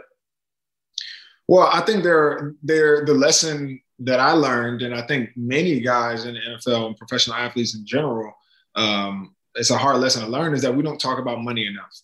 I had the opportunity to be around. The first guy I got around was Larry Fitzgerald.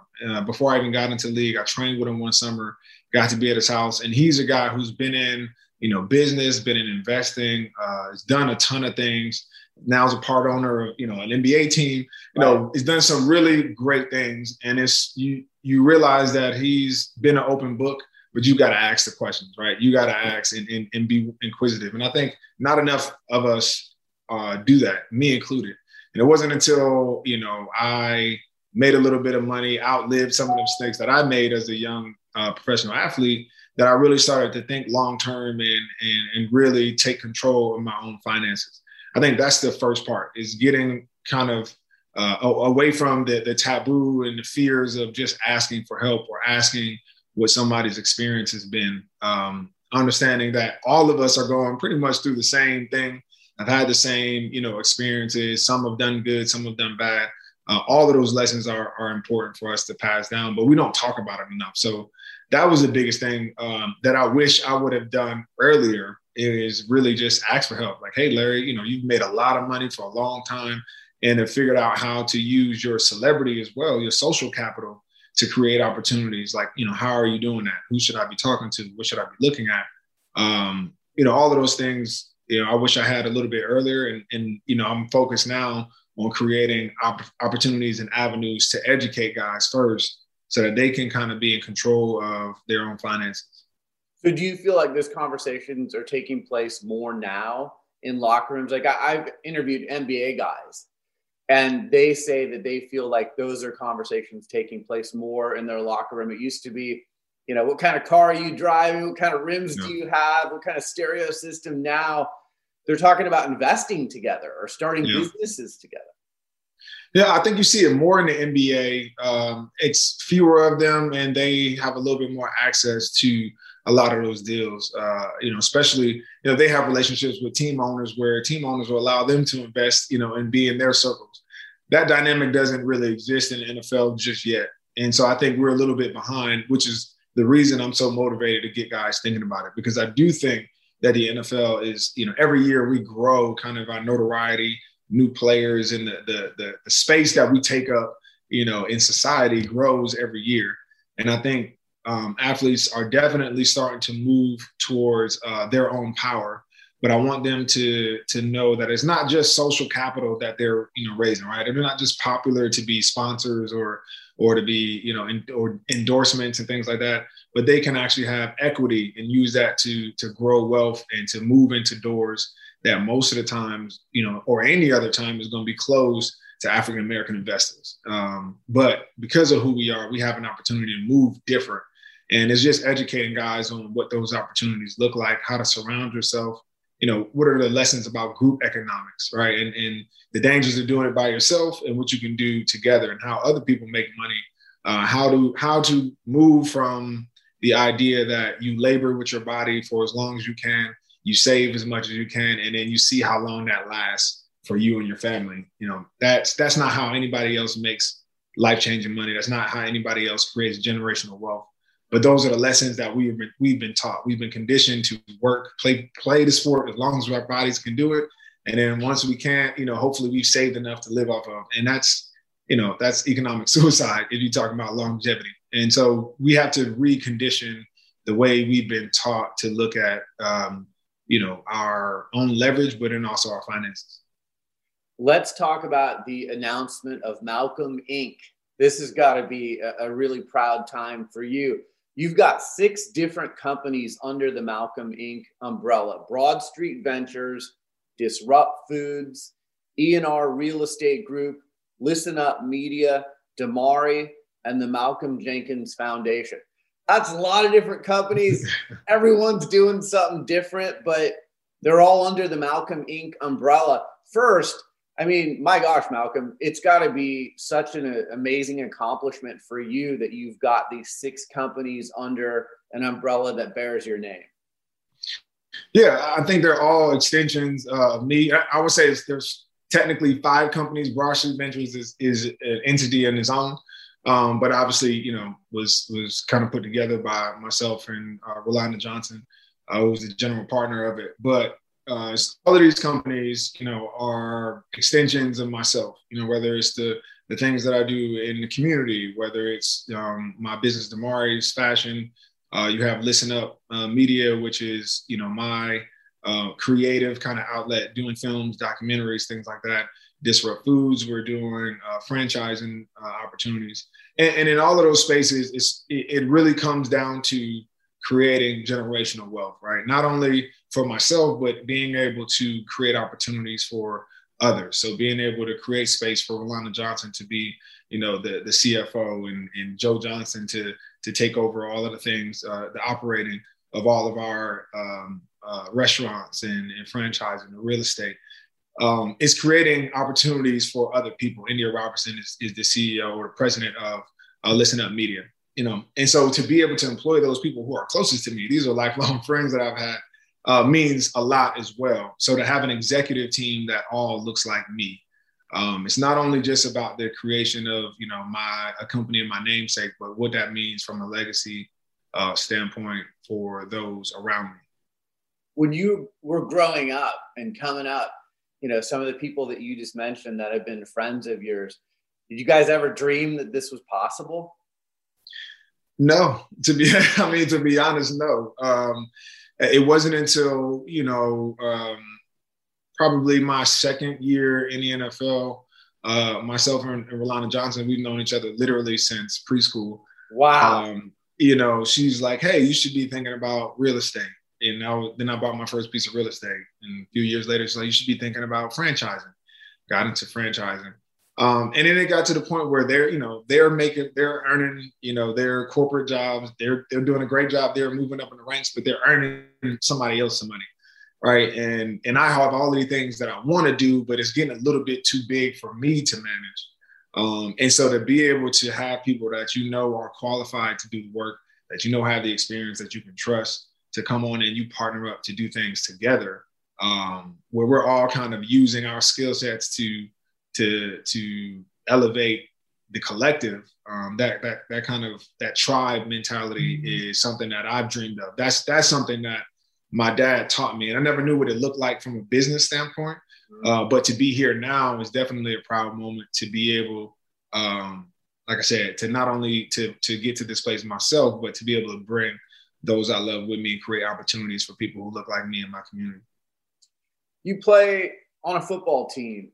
Business is also like being part of a team, right? And you're such a leader on the football field. I see that with you in the business world and in the community world as well. Do you think some of the skills that you've learned from sports and playing on a team have translated for you in the business world? 100%. I think it's the same. I've been a captain on almost every team I've been on. And one of the biggest things I've learned from being in a leadership position all the time is that the best leaders tend to follow the best and listen the best and know that they aren't the most talented, and everybody's role is essential to the success of everybody. And so, that, like I said, I enjoy putting other people and delegating them to be responsible for the execution. And for me, it's just, then my goal is just the vision. How do I keep us all focused on, the voice of our businesses, the purpose, what is the impact that we want to have and get accomplished, and then allow them to do what they do best to execute that idea. That when we started to align ourselves in that function, in that way, things, really just started to take off. And so we've been excited to grow and create not only, like I said, the vehicles for us to win, but how do we then take those same access, those same doors that we're kicking open, how do we prop them open for others to come in and be able to share in the same success that we're having? All right, let's go through some of your ventures.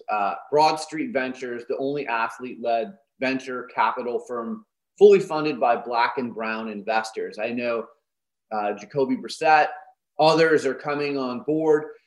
How do you get people involved? What are you investing in? Tell us a little bit about Broad Street Ventures. Yeah, so Broad Street Ventures, again, came from the idea of, how are other people making money outside of labor? And you look at, venture capital in that space, investing in companies. And we looked at Rashawn Williams as somebody in the space who's been doing a lot. He helped Nas, the rapper Nas, start Queensbridge Ventures, which made Nas way more money than him ever rapping, right? And so as an athlete, I'm looking at the same thing. How do I make more money off the field than I have on the field? And so we reached out to Rashawn, Rolanda and myself, went to his house, and he had a free seminar. We just kind of went down, what is the VC, what are the strategies and things like that. And fast forward, I had a vision for how do I create this for Black athletes and, and entertainers. How do we collectively, use our money? Because I know I've invested in one-off companies by myself. You cut a big check, 90% chance or higher that it's going to fail. You don't have anybody to do due diligence for you. You don't know the questions to ask. And so not only do we create opportunities for guys to be able to invest and participate and collect in group economics, but the education piece is really the main piece that I want. We don't pressure anybody to give us money, but we hold seminars, the same kind of seminars I went through, to give guys the exposure to this space. This is what, VC is. These are our strategies. Here are companies that we're already in. So our fund, we opened it up in October, and we're in 10 companies already. We were in Airbnb, which made an exit last year. Wow. So that was a great, we haven't even closed the fund. Right, yeah.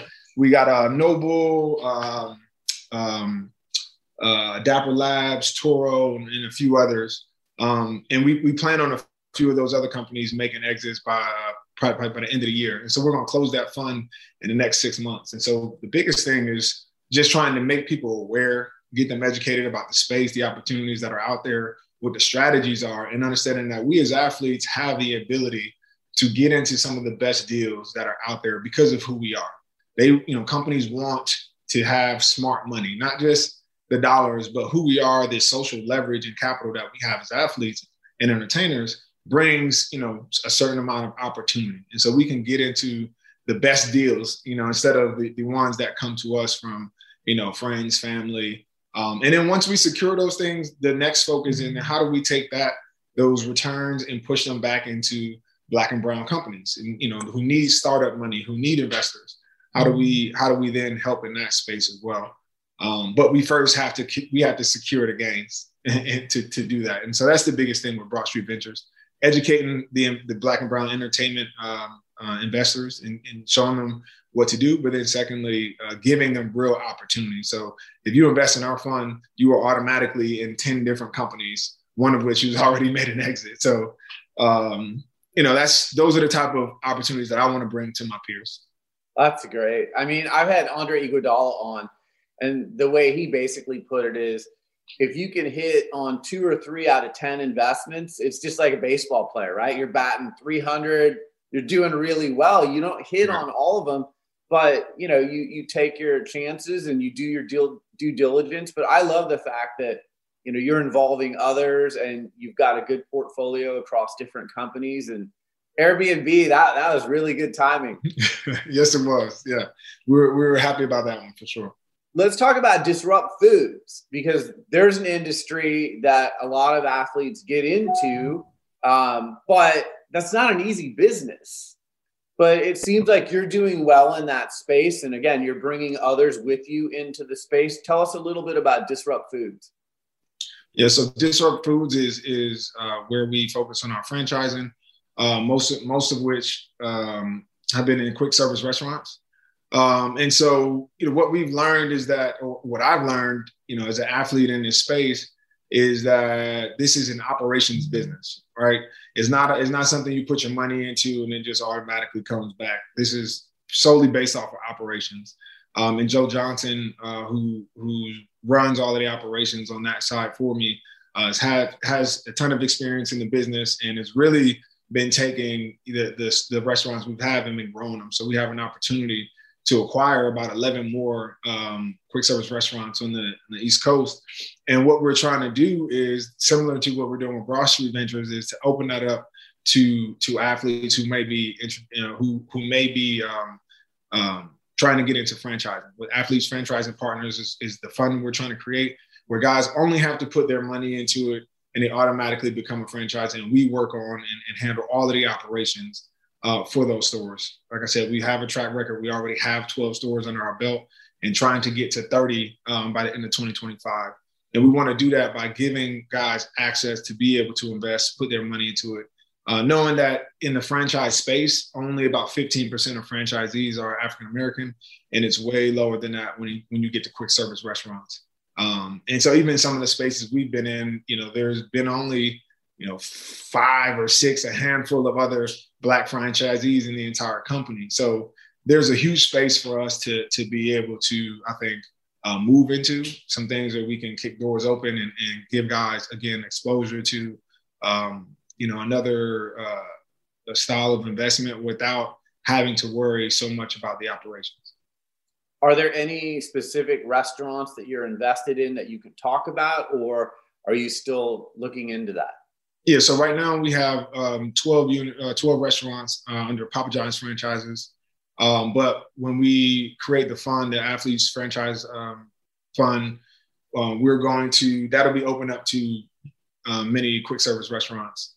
That won't be just one franchise. We're looking for opportunities to grow, but we obviously already have our foot in the door with Papa John's. I mean, I look at Papa John's, correct me if I'm wrong, isn't Shaquille O'Neal part of Papa John's? And do you know Shaq? Have you guys talked about this?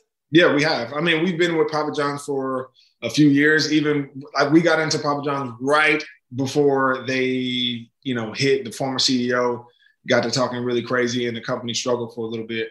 But our stores performed, even in that turmoil, performed probably better than a lot of stores. And we were fresh into it. And now, here we are on the next turn of it. You get Shaq into it. Right. He changes a lot of the culture, not only from just being a franchisee, but some of their community efforts. And then him being on the board was very, very important, especially even to me as a franchisee, to be reinvested into that brand. And since then, has taken that brand and really elevated it. And when we look at franchising, one of the unique things that I like about it is there are so few, very few Black franchisees out there, but the majority, I feel like, of the workers oftentimes are Black and brown, right? And the stores are oftentimes in Black and brown communities. And so how we get an opportunity to affect the workers, who and create jobs in our own communities and be the bosses, right? And make sure that we take care of people and we create opportunities for people not only to work and to manage, but how do they move from a manager standpoint or position up to an ownership? How do we get them to elevate to be franchisees? Those are all things that we're thinking about and weighing as we move into the franchise space. I love it. Listen Up Media, your content company. What are you working on there? Because, I'm reading things that you're working on, and it sounds like you've got some exciting projects in the works. Yeah. The first project we were able to get on was the documentary Black Boys. Is streaming now on Peacock. I was really proud of that piece. Came on as an executive director. And one of the things that we're working on now is I did a fellowship at Harvard last year. And one of the things that I studied was the wealth gap between African Americans and white Americans, knowing that on average, white Americans have about 10 times the net worth of African Americans, and understanding what does that look like throughout history. How do we get here today? And so I'm working on a docuseries now where we explore the wealth gap between African Americans and white Americans over that span of time of American history. And that's something I found gave me great understanding. Is obviously a huge motivator for why I'm moving in this space now, and we're picking up the narratives that we are, is because you see how, I've had foundation since 2010. I've done a ton of charity work, but what you realize is when you create programs, your kids and the youth come to your programs and they go back to the environments that they came from. The only way to really truly bring justice and equality to our country is to change the environments in which those youth come from. And to do that, there's no way to do that without, creating financial stability, without creating generational wealth, jobs, opportunities, and creating a financially stable, citizen. And so those are all the things that we're trying to do. And even in Listen Up, it's a creative branch for me to be able to speak, and use my voice in the most effective way. I think I've always been exposed to sports media outlets or social media, and you just really can't have true dialogue or long drawn out ideas or well vetted, thoughts in those spaces. And so this is a way for me to own my own voice, to put out my own narratives, to tell the stories that I want to tell, that I think, need to be told from an education standpoint, but even from just documenting our existence and our voice is important to do through film. I've seen you on CNN. I think you do an outstanding job as a contributor. Has that experience helped you a little bit with your content company? And, I look at your former teammate, Drew Brees, who's off to NBC, and I've looked at you many times and said, I think Malcolm could be a really good contributor, to a sports network when you're done. Are those things that interest you? Yeah, they definitely interest me. And there are some opportunities out there. Obviously I went to school for strategic communication. So, dealing with the media and analyzing, especially football, is very easy for me. Like, I love to talk about, ball. But even contributing in CNN this past year has been a unique situation for me. It's the first time I really have been given a platform to speak, in a political, space where it's not sports, where I'm not the smartest person, on the microphone. But it's been great for me too, to be able to really think about how to use my voice in the most effective way. I take that platform very serious, so that when I do show up, I'm saying something that's meaningful and that I think will age well over time. And so I think that is giving me a lot of practice to really figure out my voice, and it's helped frame some things for me and what I want to do with Listen Up Media. You've done a tremendous amount of work in the community, as you were saying, both through your foundation, but, I look what you're doing on the social justice front. And again, I tip my hat to you, because you're not just, speaking on TV, you're going to meetings, you're rolling up your sleeves, and you're on the front lines of this. I had Emmanuel Acho on recently. How are we doing? Because, we see the shooting in Minnesota this week that was so unnecessary. And I feel like every time we're taking a few steps forward, we take 10 steps backwards. How are we doing with progress here? I don't think that we're doing well. I think that oftentimes in this space, we get caught up in the pageantry of change and not the actual work of change. So, there's been a ton of companies and sports leagues and voices that have all come out. They can condemn the violence. We can make banners and slogans and hashtags and all feel good because we've verbally put ourselves on the right side of history.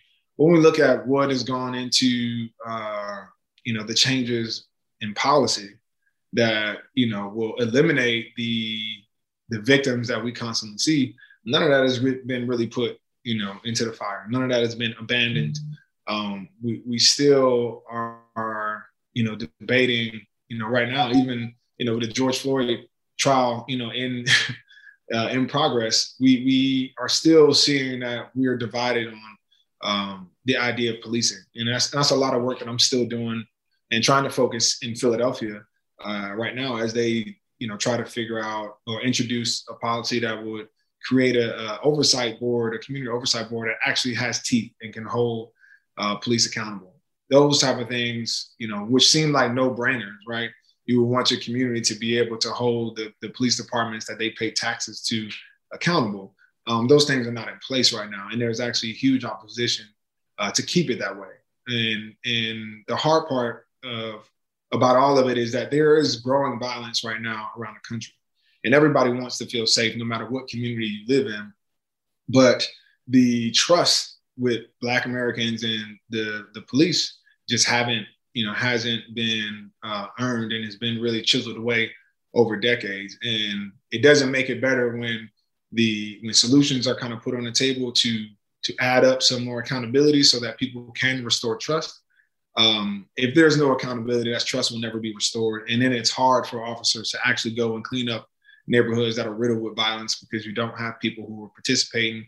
You don't feel like the community doesn't feel like the police will protect them, nor do they have the best interest of the community in mind. And that just creates a cycle in which, poverty, over-policing, and violence tears Black and brown communities apart. Is the NFL doing a better job at supporting your efforts? Again, Roger Goodell comes out last year after the George Floyd killing and, we need to do better. And I'm hearing rhetoric. Are they doing better? I mean, I'm not behind the scenes like you, so I don't know if it's rhetoric or if it's action. Well, I think the NFL players are doing a great job when it comes to the work that needs to be done and some of the advocacy. I think you see guys doing more than just social media and just, and just speaking up, but actually getting out there and affecting local and state politics, or providing some kind of, resource to those who are fighting for it. I think the NFL has done a good job when it comes to cutting checks. But when it comes to the potential of a league like the NFL and the influence, I think I think they fall short. You hear Roger Goodell make the statements that need to be said, but oftentimes it's never a proactive statement. It's always reactionary and kind of late to the party. But more importantly, you don't really hear many of the NFL owners or team owners being active. And I think those are the guys who have the most power, especially politically, to really push on these state and local, politics. You look at what the NBA did with the All-Star game and moving it from Atlanta, or I think it was the NBA or whatever league it was who moved it from Atlanta. That is significant. You are taking your business and moving it in a way that affects local politics. I think that is where the potential of these leagues, have. And I think if that is the bar, then our league is falling short. But I also have a very high standard for people who have true potential. Few minutes left before I let you go. You're a fashion guy. I mean, I see your fits and they are A+. Damari is a company that you have. Tell our listeners about that and how you got involved in that. It seems like that's a passion of yours, so I bet it's fun to be the head of that company. Yeah, it's definitely a passion project of mine. I started Damari probably 5 years ago.